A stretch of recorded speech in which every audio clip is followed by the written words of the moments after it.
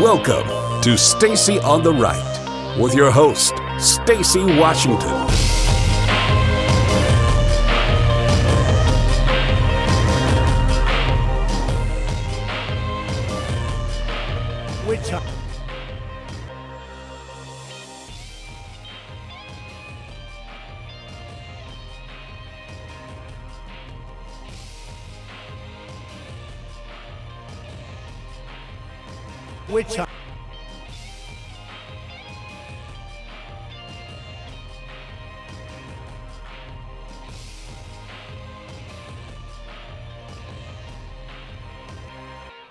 Case in point, take a listen to author and columnist Max Boot, who I will say I've known for years and found before to be a thoughtful guy.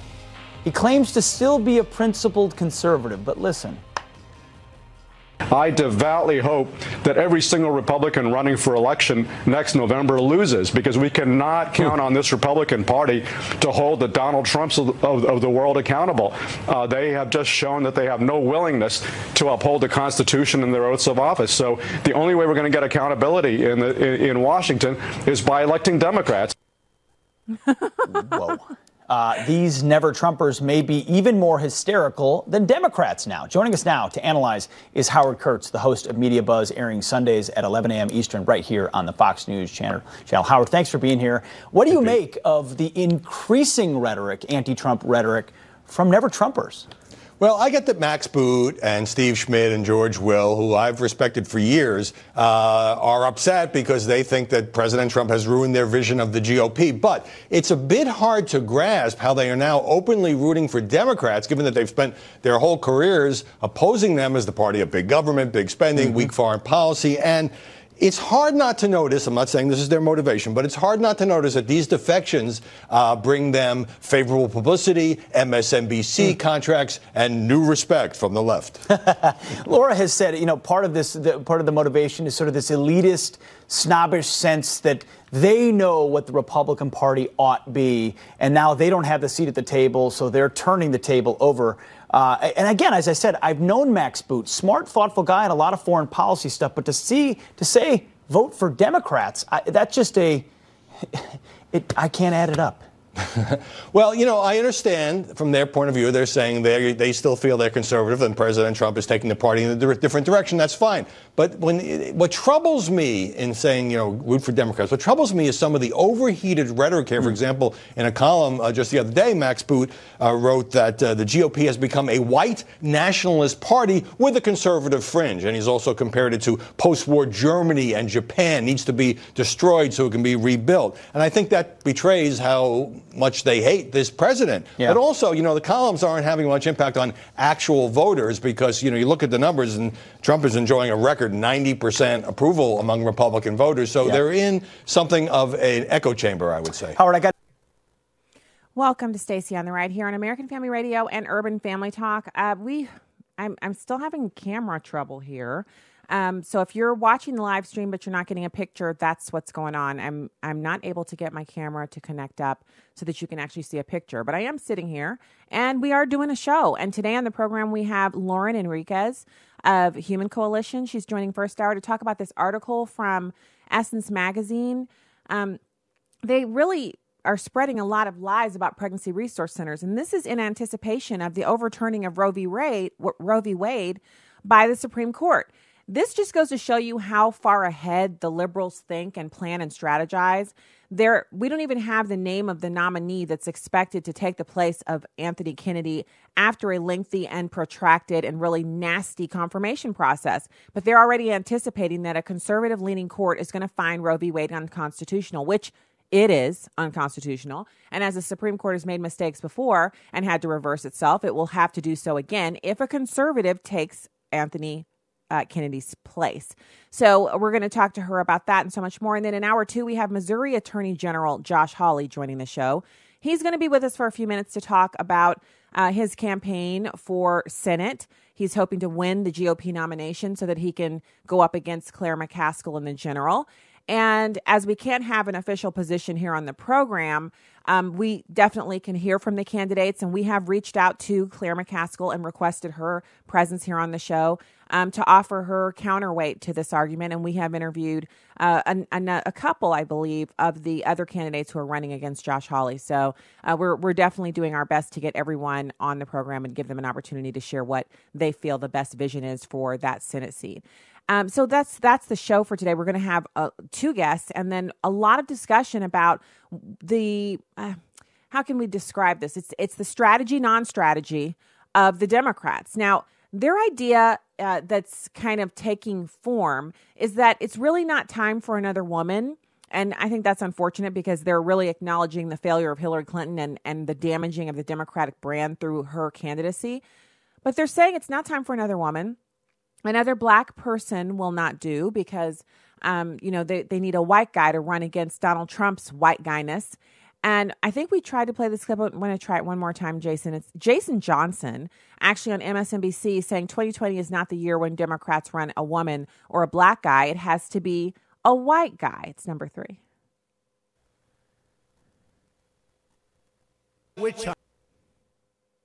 Okay, it sounds like we've got some corrupted audio there. It basically in the clip, he says what I just shared there, but he goes about it in such a way that it's like this announcement of something that is normal. It is not normal for us to, as Americans, consider political candidates based solely upon their demographics. It's also an indicator of something else that's missing from the Democratic Party, and that's their bench. Their bench is comprised largely of older white people. Now, is there something wrong with that? I certainly would not say so coming from the right-sided perspective. I think they should be looking at people who have the best ideas. Anyone who has new ideas, new innovative solutions, or people who are willing to acknowledge that some of the ideas from the past haven't been implemented properly or are not workable in an America that's comprised as it is today. The Democrats never do that. I mean, it's been since Bill Clinton that they've had anyone who's presented anything new. Barack Obama ran on hope and change, which is a nebulous kind of rallying cry around nothing. He didn't give hope to Black Americans who experienced record unemployment rates and record opportunities for them to have their jobs taken by illegal immigrants. He didn't change crime in inner cities. There was no hope for any kind of American unity under President Obama with his constant pivoting to race. And now here we are later. They're now looking at 2020 as they have to. They're looking beyond the midterms because anything can happen. Anything's possible, not just in politics, but in America at writ. These Democrats could easily win in the midterm. The midterm has traditionally been a time of shellacking for the party that is in power. But they could also lose. But they can't even focus on that because they have to make a big fake deal out of this Supreme Court nomination. And I don't mean they're making a big fake deal out of the Supreme Court nomination because there's something wrong with it. President Trump, as the duly elected commander-in-chief of the United States, has the responsibility to nominate a replacement for a Supreme Court justice that decides to retire. That's the fact. So why are we worried about or thinking about the validity of him making a choice? The second thing is that he would have, he should have an expectation that President Trump would nominate someone that falls in line with the ideology that he's espoused on the campaign trail and since he's been the president. I mean, it's not a shock that he's going to nominate someone who's pro-life, someone who has a clear thought process on what conservative voters want. So I just find it interesting that it's such a brouhaha, and I get it. They have to gin up some kind of expectation going forward. They have to create this in the minds of voters. Look, this is catastrophic. It's terrible. And we saw some of that on the right during the Obama administration. And some of it was warranted and some of it wasn't. We have been able to survive the intervening years after the implementation of Obamacare, and it has been a disaster for a number of families, couples who divorced and still live together, and they weren't divorcing because their marriage was over. They divorced because their health insurance had become completely unaffordable, and single living together was a better remedy for that. There are couples who lost everything, went into bankruptcy because of the inability to cover the increased costs under their mandatory Obamacare premiums. There are others who simply paid the penalty. There are a lot of people who had negative stories coming out of the implementation of Obamacare. You probably would have a bunch of different left-leaning organizations who'd say, yeah, but I can tell you all kinds of stories about people who didn't have care before and now they do because their pre-existing conditions are no longer able to be considered. There's a huge misunderstanding as to what exactly pre-existing conditions and ruling out of you getting health insurance afterwards, what that had to do with, what that process was. But in the end, we survived. We lived. I definitely was upset by the passage of Obamacare. I was definitely angered by the socialization of medicine here in this country. And I think just in my own personal anecdotal interactions with the medical world that I saw a degradation in the quality of care in some of the office staff that I connected those two things together. Now, there's no proof, anecdotal is just that. It's my experiences. I think the complete dismantlement of Obamacare is something that has to happen. I do see a reticence on the part of Republicans. I think what's most interesting to me is that they didn't immediately repeal all of the taxes associated with Obamacare. They left some of them in place. Why? Why would Republicans in control of all three parts of government leave any part of Obamacare alive and kicking? Why would any of them stand for that? So there are huge issues with that. But the overarching language against President Trump appointing a new justice, doing really against him walking down the steps at the White House and walking across the lawn and getting on Marine One, anything he does, it's like apocalyptic. It's the end of the world. And it's getting tired. It's wearing thin. And most Americans are tuning it out. So this is the audio. Jason, thank you so much for getting it. It's the Jason Johnson, 2020 is not the year where Democrats can run a woman. And I want to just point out to you that Jason Johnson is a black man. He's extraordinarily well educated. He's on the left. And I just find it odd that he's allowed to say this on networks that really prize and prioritize demographics over everything else. It's number 3. That way? Go ahead. Terry McAuliffe, Joe Biden. Those are the only real candidates that Democrats have if they're going to run against Donald Trump in 2020. This is a crucial election. We have seen what has happened in this country, how conversations and narratives have been transformed with him only being in office for 18 months. 2020 is not the year where the Democrats can run a woman and win. 2020 is not the year where Democrats can run a black person and win. They're going to have to run a white guy, and it's going to be a white guy who can connect with different Who says? I'm glad you said that. I did. Because it's the truth. Because one of the biggest names. Okay. So that's Chris Matthews, right? It's this panel of men discussing how it can't be a woman.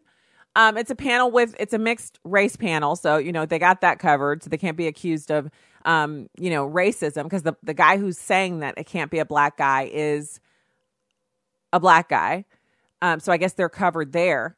But this is what the conversation has devolved into on the left. Not a discussion about ideas, not a discussion even about viability of candidates based on, obviously, one of the things that is a huge discussion when candidates are running is their age. And it has, obviously when Barack Obama ran, it was a big, kind of raising up of the fists and cheering because Barack Obama was considered to be young to be running for the presidency and then to have won. And he was thought to be bringing these new ideas to the presidency because he was younger. And usually presidents tend to be on the older side. I mean, it takes a while to get to a place in your life where you've accomplished enough and have enough brain power and knowledge and expertise to be qualified and then to actually have the wherewithal to run for the presidency. Now they're talking about Terry McAuliffe, who's not extraordinarily, elderly, but definitely not the youngest guy around, and Joe Biden, who actually is an old guy. Now, I'm saying that because you guys know my motto is all the years above ground are good. If you're alive, you should be happy to be alive and not be as concerned about whether you're in your 40s or your 50s or your 60s or your 70s, unless you're talking about, planning for hopefully slowing down your work life. But this, I found that to be a stunning admission that really they have to run a white guy because in their minds, the only way they can win the presidency in 2020 is to get white people to vote for them. And white people will only vote for a white guy after white people elected Barack Obama. amazing. All right, when we get back, we're going to have Lauren Enriquez, PR manager for Human Coalition. Stay right there.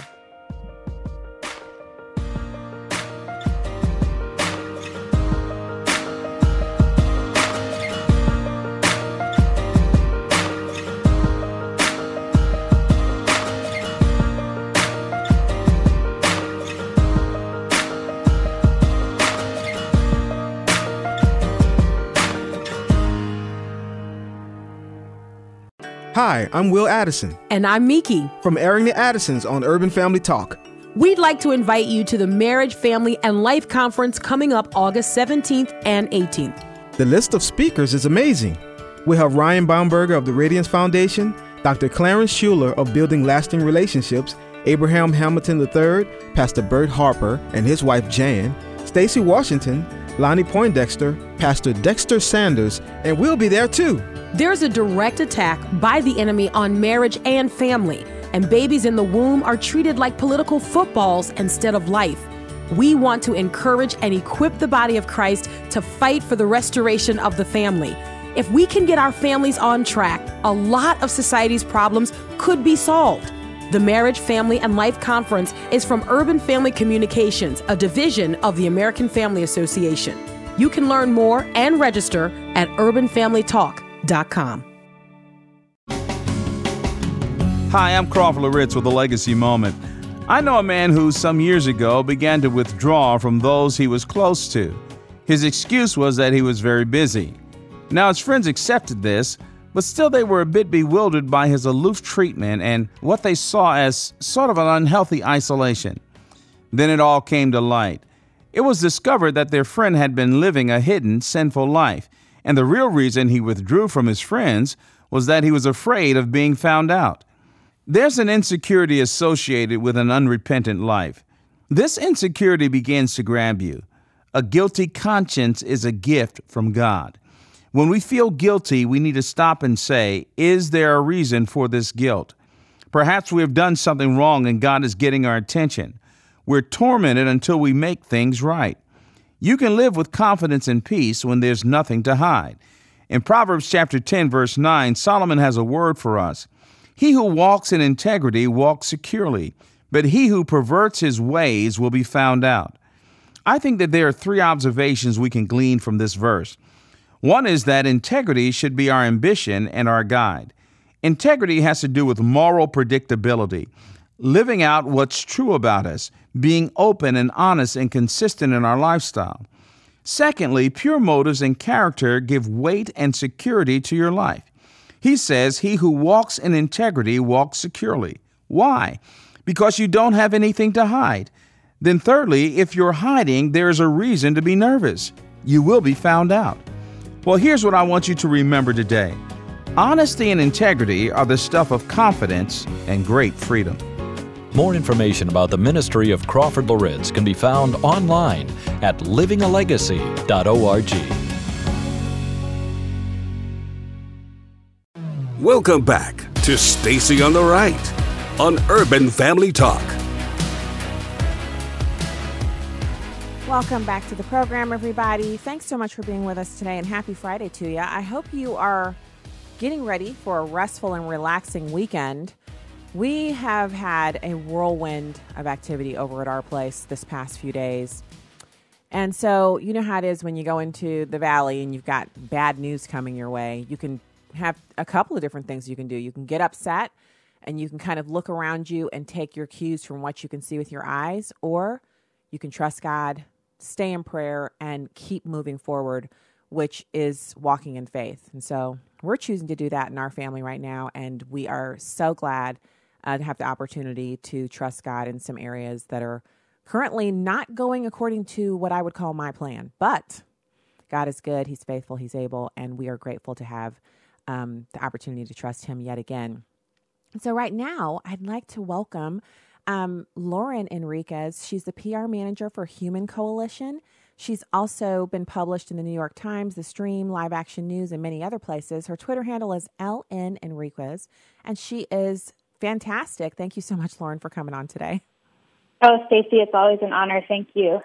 Thanks for coming on, because this particular topic, I got invited to a conference call, and I joined in, and you were on the conference call as well. And it was a number of leaders and, media types and just like everyone you can think of, all joined together to try to strategize on what's going on here with this Essence article. And I call it a shot over the bow. The left always plans light years in advance. They're so good at organization and kind of trying to turn the needle before the needle even knows it's about to go in any direction. And this is no different. Essence has joined together with the organized left and the pro-abortion crowd in America to try to demonize pregnancy resource centers, which are really the backbone of the pro-life movement and the primary vehicle for helping women who are abortion-minded or are pregnant or need STD testing or mammograms or really anything having to do with women's reproductive health for populations that don't have access to a primary care physician. And the attack by Essence, it's not a isolated thing. It's not something that should be ignored. It's actually their first shot across the bow, in my opinion, and it deserves to be met with equal truthful force. Absolutely. You hit the nail on the head when you said that this was planned ahead. This strategy actually goes back over 10 years. 10 years ago in 2008, NARAL, Pro-Choice America, and another large pro-abortion organization got together and developed something called the Urban Initiative. And the goal of that initiative was basically to remove the competition of pro-life pregnancy centers from the urban areas that the abortion industry likes to have a monopoly over. And so they got together in 2009 at a summit. They came up with this idea of basically introducing these municipal pieces of legislation to start chipping away at the free speech rights and abilities of pregnancy centers to serve local communities, especially these urban communities where minority low-income women needed them most. Those efforts eventually made it to the state of California, where they eventually were adopted as a state law, and that is the state law that was just overturned by the Supreme Court last week. And so you've seen this effort to take down pregnancy centers resurface over the years, but now they are full force, and the strategy to discredit pregnancy centers is really ramping up because they recognize that the pro-life movement is winning. And when it comes to profit in the multi-billion, with a B, industry of the abortion movement, you better believe that they're gonna mobilize when their profit is threatened. And this is really pitting the abortion side, because I want people to really understand this, because I know some people may say, oh, you know, with that victory in the Supreme Court last week and the impending, hopefully confirmation of a pro-life Supreme Court justice, is this something we really need to worry about? But we're talking about something that this is your wheelhouse. This is your professional life's work, which is public relations. And we often lose the war because we're so quiet as we go about doing this work that so many millions of women who silently access these services and are so grateful for them. It's not like we have these huge shout your pro-life experience campaigns. They have shout your abortion. We don't have, huge rallies where all of the media comes and actually interviews women afterwards and touches these women to say, look, what happened? Why do you support pregnancy resource centers? And then they do this huge human interest expose. We don't have that on our side. We don't have the media. We just have to do the work and hope that the millions of women who've been helped will use word of mouth to spread the word. But this article by Essence, the title is Fake Pregnancy Centers Popping Up Across the Country Pose a Serious Threat to Black Mothers. What are they trying to do here? What they're trying to do is totally invert the truth and reality. And that's always been their bread and butter. That is why they are so embedded with the mainstream media. They rely on a public narrative promoted by the mainstream media to tout the lie that they help women. The reality is that it's the pro-life movement that is addressing the real crises in pregnant women's lives. And so this Essence article is really, to me, it is a sign of their total desperation and fear, because all they have left is their narrative, is using these made-up euphemisms like fake clinic and targeting Black mothers.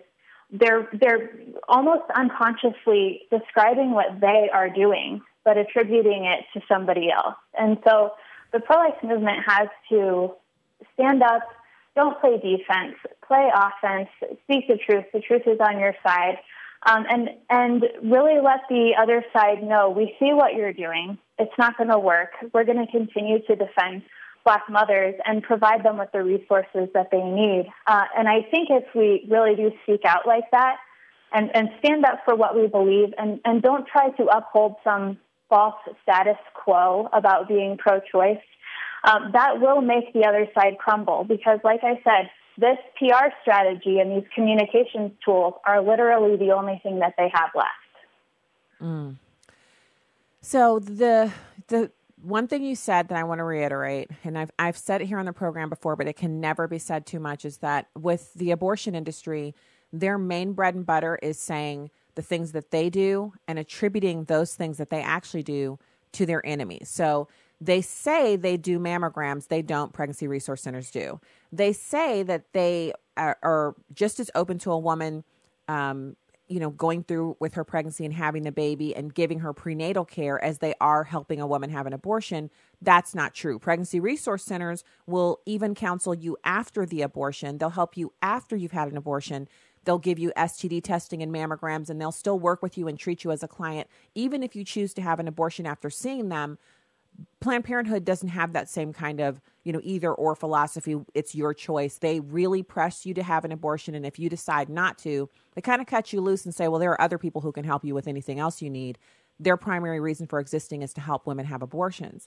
So when we talk about not being on defense, being on offense, what are some things you would suggest pro-life minded, especially women, but Americans, because men are so negatively impacted by abortion as well? What would you suggest that they do? Is it that we need to win on social media, or should we focus our efforts on giving more money to pregnancy resource centers or donating our time or actual supplies? What are you recommending? All of the above. I think the main issue that I see personally is that pro-lifers are really concerned with this perception that there will be backlash if they identify themselves publicly as pro-lifers. The reality is that their opinion is shared by the majority of Americans. So they have to stop letting the left own the narrative that the abortion question is settled and that anyone who opposes Roe v. Wade is some sort of an outlier, because the opposite is actually true. The financial question is a big one that you brought up. The abortion industry, like I said, is a multi-billion-dollar industry.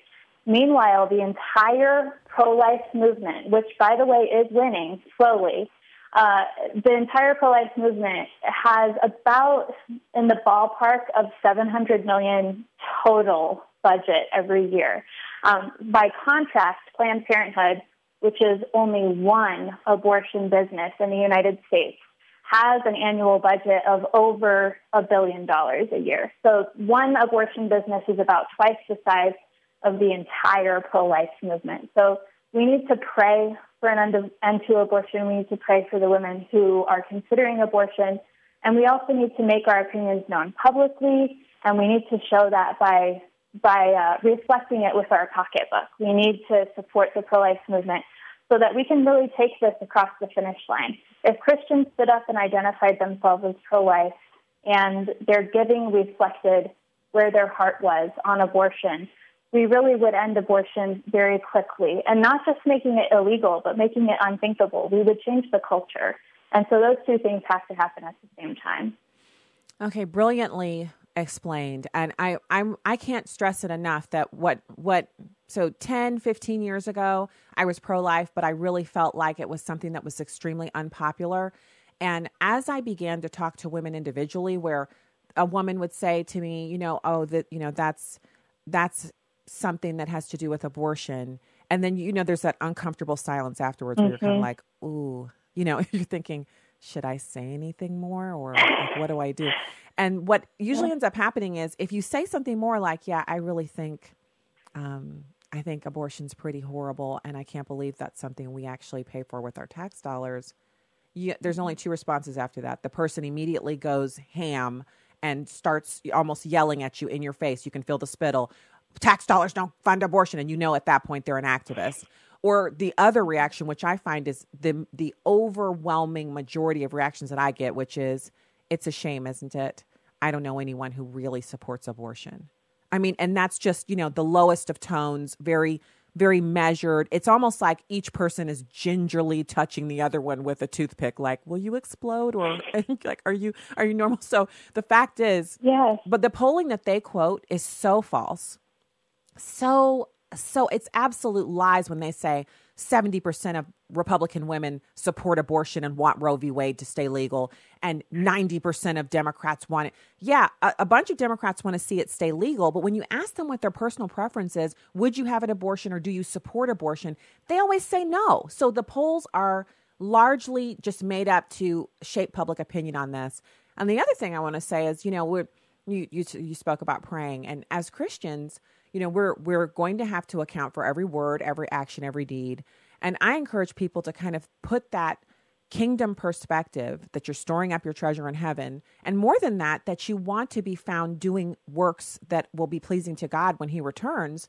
And just say, well, how can I make that happen? It might be that you are the first time go around like I did. I just gave $100 to our Pregnancy Resource Center. And I got the nicest note back with the scripture on it, handwritten by the director of the entire organization.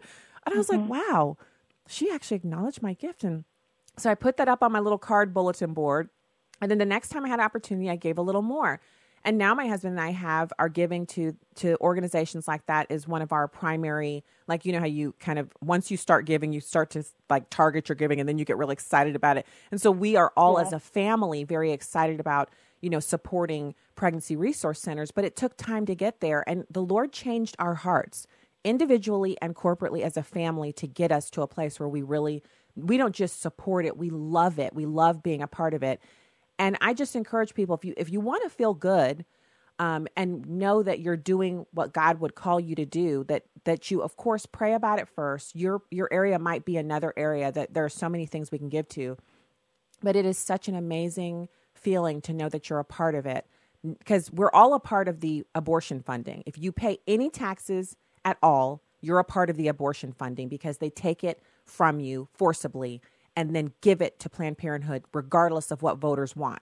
That's what we already have as our responsibility. So to try to offset that, or to say, Lord, that's not what I want. I vote against it. I'm against it. I pray against it, but I'm also putting my money that I control. I'm giving a bit of it over here. And it doesn't matter if it's $100, if it's $20 a year, you would be amazed at how effective pregnancy resource centers are in directing funds and how little their overhead is. So, I want to let you have the last minute here to close it out. Whatever you have left to say to the listeners, because to me, this is one of our primary works that we can do as Christians and as women and as Americans, as men, as daughters, sons, sisters, brothers, whatever.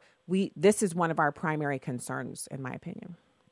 Yeah, I mean, for me, the reason that I've dedicated my life to this cause is because if the preborn child, the most innocent and defenseless human among us, doesn't have the right to life, how can I go and fight for anything else? Because what else matters if the preborn child doesn't have the right to life? If you don't have the right to be born and not violently killed before you even start exercising all of the other amazing rights that we have as Americans, then how are we supposed to make sure that our right to free speech and our Second Amendment right and all of our other rights and privileges can be exercised? And so for me, it's just a matter of priority. Let's address this glaring injustice in our midst so that we can ensure for our children and our children's children a future where they can continue to practice all the other rights that we have as Americans. And so for me, it's just a very simple, hierarchy of priorities. And I hope that I live to see the day when abortion is a thing of the past. It's relegated to the ash heap of history. And my grandchildren ask me, how was it possible that this happened in America, in a civilized society? What was it like, Grandma, when abortion was part of your daily life as an American? And how did you end that? And how did we get to where we are today? I hope I live to see that day, and I think I will. But I just encourage your listeners to continue to pray hard, give, and don't be afraid to tell people that you're pro-life, because the people who wouldn't identify as pro-life we're not going to go down in history with a very good legacy for being unwilling to speak up on that. Amen. Thank you. Lauren Enriquez, PR Manager for Human Coalition, and Twitter is LN Enriquez, that you guys can tweet her and follow her on Twitter. Thank you so much, Lauren, for coming on today. Thank you, Stacey. All right. Talk to you again soon. We will be back with more after this. Stay there.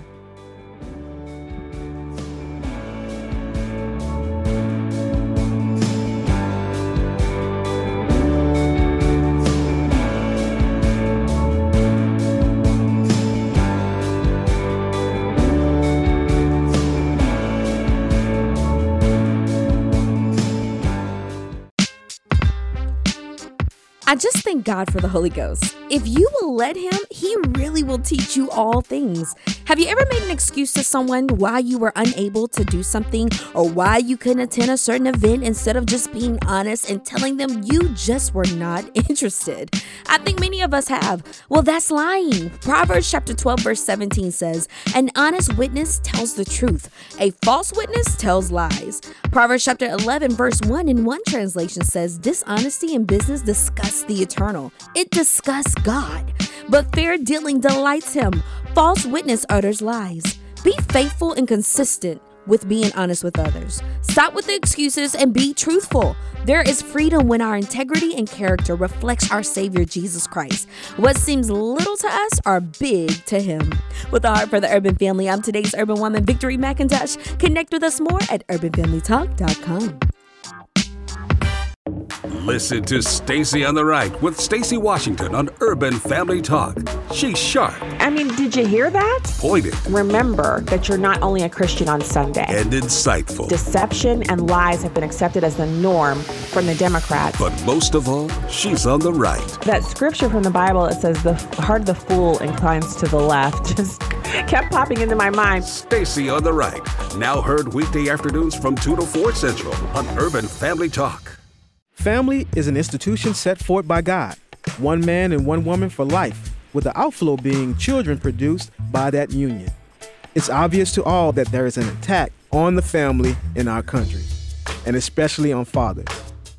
Whether it's the cycle of sin that persists in our families or the pressure from our government to exclude men from being intimately involved, the strategic battle is on for the souls of men. Join us in the battle to strengthen fatherhood.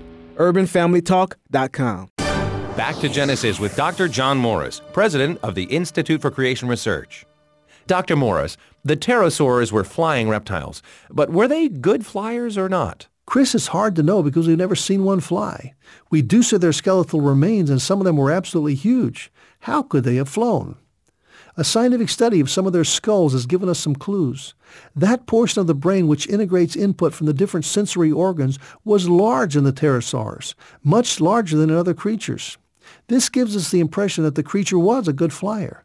Of course, evolutionists propose that all these functions and organs came about by natural selection.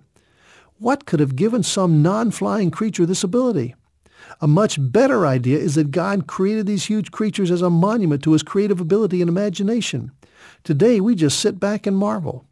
And it's been that way ever since, back in Genesis.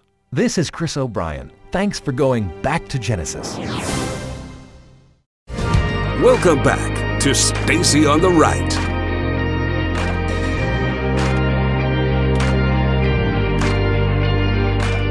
On the president's shortlist of potential Supreme Court nominees, Judge Brett Kavanaugh, who has been on the D.C. Circuit Court of Appeals since 2006 and has the backing of both Breitbart and Ann Coulter. The 53-year-old Kavanaugh is a former law clerk to Justice Anthony Kennedy. Every case is a separation of powers case, and I believe that. Critics of Kavanaugh suggest he's been part of the establishment for too long. He helped investigate President Bill Clinton along with independent counsel Kenneth Starr, then served as a close aide to President George W. Bush. On health care and abortion, Kavanaugh has been criticized for being out of step with the majority of Americans. Last year, he sided with the Trump administration to block an abortion for a pregnant immigrant teenager, noting the government's permissible interest in favoring fetal life. Welcome to the program, everybody. It's here on American Family Radio and Urban Family Talk. We are glad to be with you today. I encourage you to go to StaceyOnTheRight.com and hit the subscribe button, and also follow me on Twitter and Instagram at StaceyOnTheRight, and go to UrbanFamilyTalk.com and sign up for our conference that's August 17th and 18th, and we are so excited about it. So let's unpack this a little bit. You have CNN doing profiles, and they were quick, the kind of mashup. So they had a little bit of reporter content and some visuals of these individuals in varying situations. And what they're doing is they're profiling them, showcasing some of the most interesting parts about their judicial careers. So cases that they've ruled on, cases that they were a part of, cases that they took an opinion that would be of interest to Americans. And so with Judge Brett Kavanaugh, the case that has the attention of leftists that pertains to him, and he has a really significant judicial background, but the case that seems to animate liberals is that he didn't feel like an illegal immigrant who was being detained in the United States had the right to an abortion. Now, here's the cake taker on this. They took that case to an appellate court that was friendly to the abortion side. The abortion side actually won that case at the appellate division. They forced the actual agency, Immigrations and Customs Enforcement, to give the illegal alien an abortion. So she got an abortion, and then afterwards, when her case was heard before the court, she was found to be in the country illegally and was deported. So basically, she came to the United States for a free abortion, and she got one. 16 years old, no parental consent involved because she was technically a minor. She's not here anymore, but we paid for her to have an abortion. I mean, and what universe is that okay? Now, notice CNN didn't mention that she was later deported, and so the whole purpose of her being here to have an abortion should have been something that angered all Americans. Why are we on the hook for the abortions of people who are in the country illegally? We shouldn't be on the hook for their children, their unborn children, or any abortions that they might want to have. It's absolutely ridiculous. But that's the case they chose to highlight in this CNN profile. So next, because they're talking about the front runners, and according to CNN and word on the street, I mean, obviously we gotta make sure we're complete here.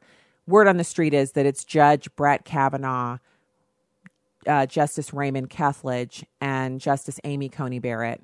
Those are the three front runners. And those names have switched around just a tad. The announcement for who's going to actually get the nod will be made at 9 p.m. Eastern on Monday from the White House. We know these things. We understand these things. Fantastic. But why would they choose to highlight that case? Well, I that's my rationale as to why they highlighted it, because this entire confirmation process is going to be about one issue: abortion support by Democrats. That's going to be it.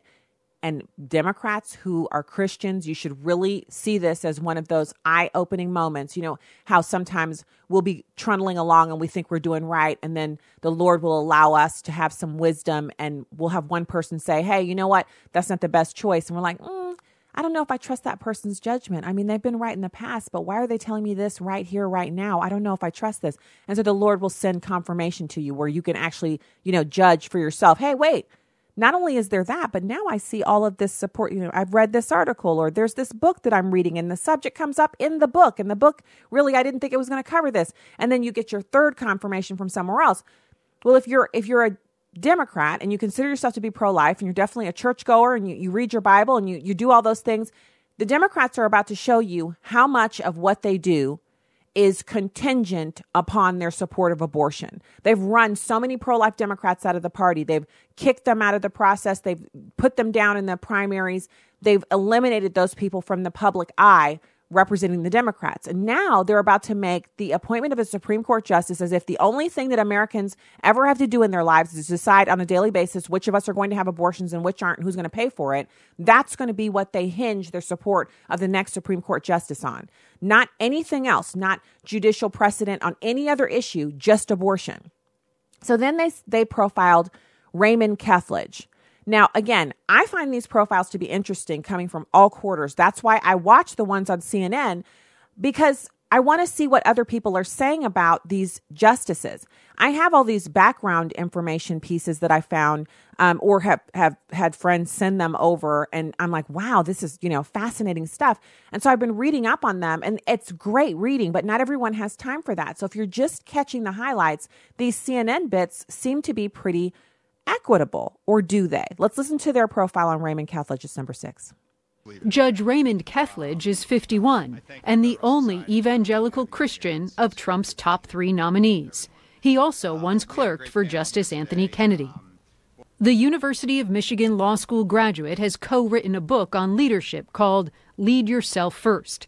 His co-author described him as authentic, humble, and down to earth.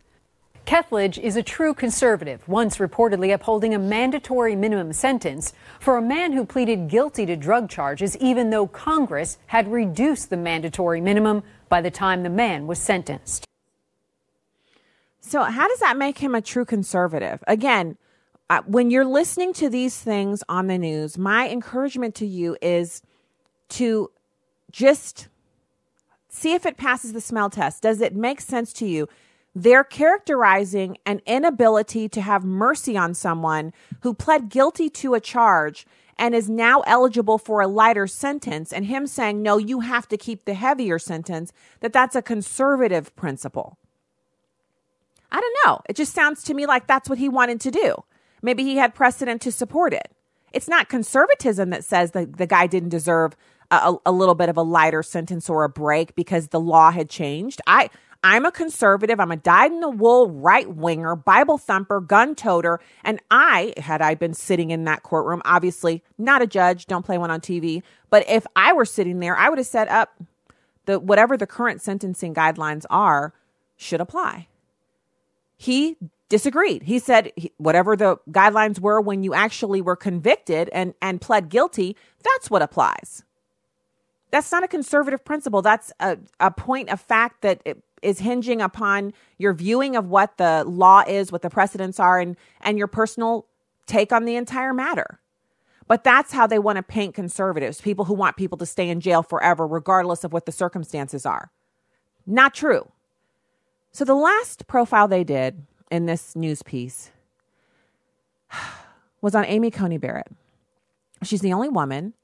And the reason I'm pointing this out to you is because, remember, CNN is the home of the demographic box. That should be their little motto that goes underneath. James Earl Jones should say, this is CNN, where demographics rule.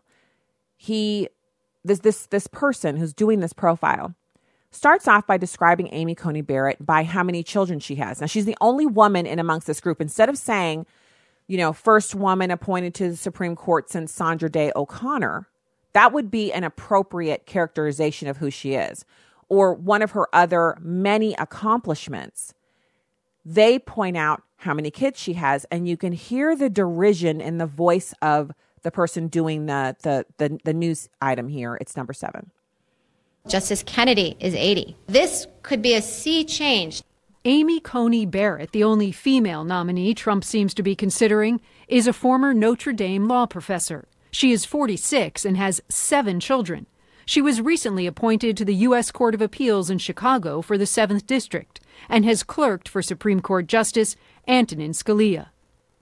A New York Times profile explored Barrett's membership in a group called People of Praise, a Christian organization that the article said has lifelong loyalty oaths, requires submission to advisors of the same gender, and believes in prophecy. In 2006, Barrett told Notre Dame graduates that your legal career is but a means to an end, and that end is building the kingdom of God. When you read your speeches, the conclusion one draws is that the dogma lives loudly within you, and that's of concern.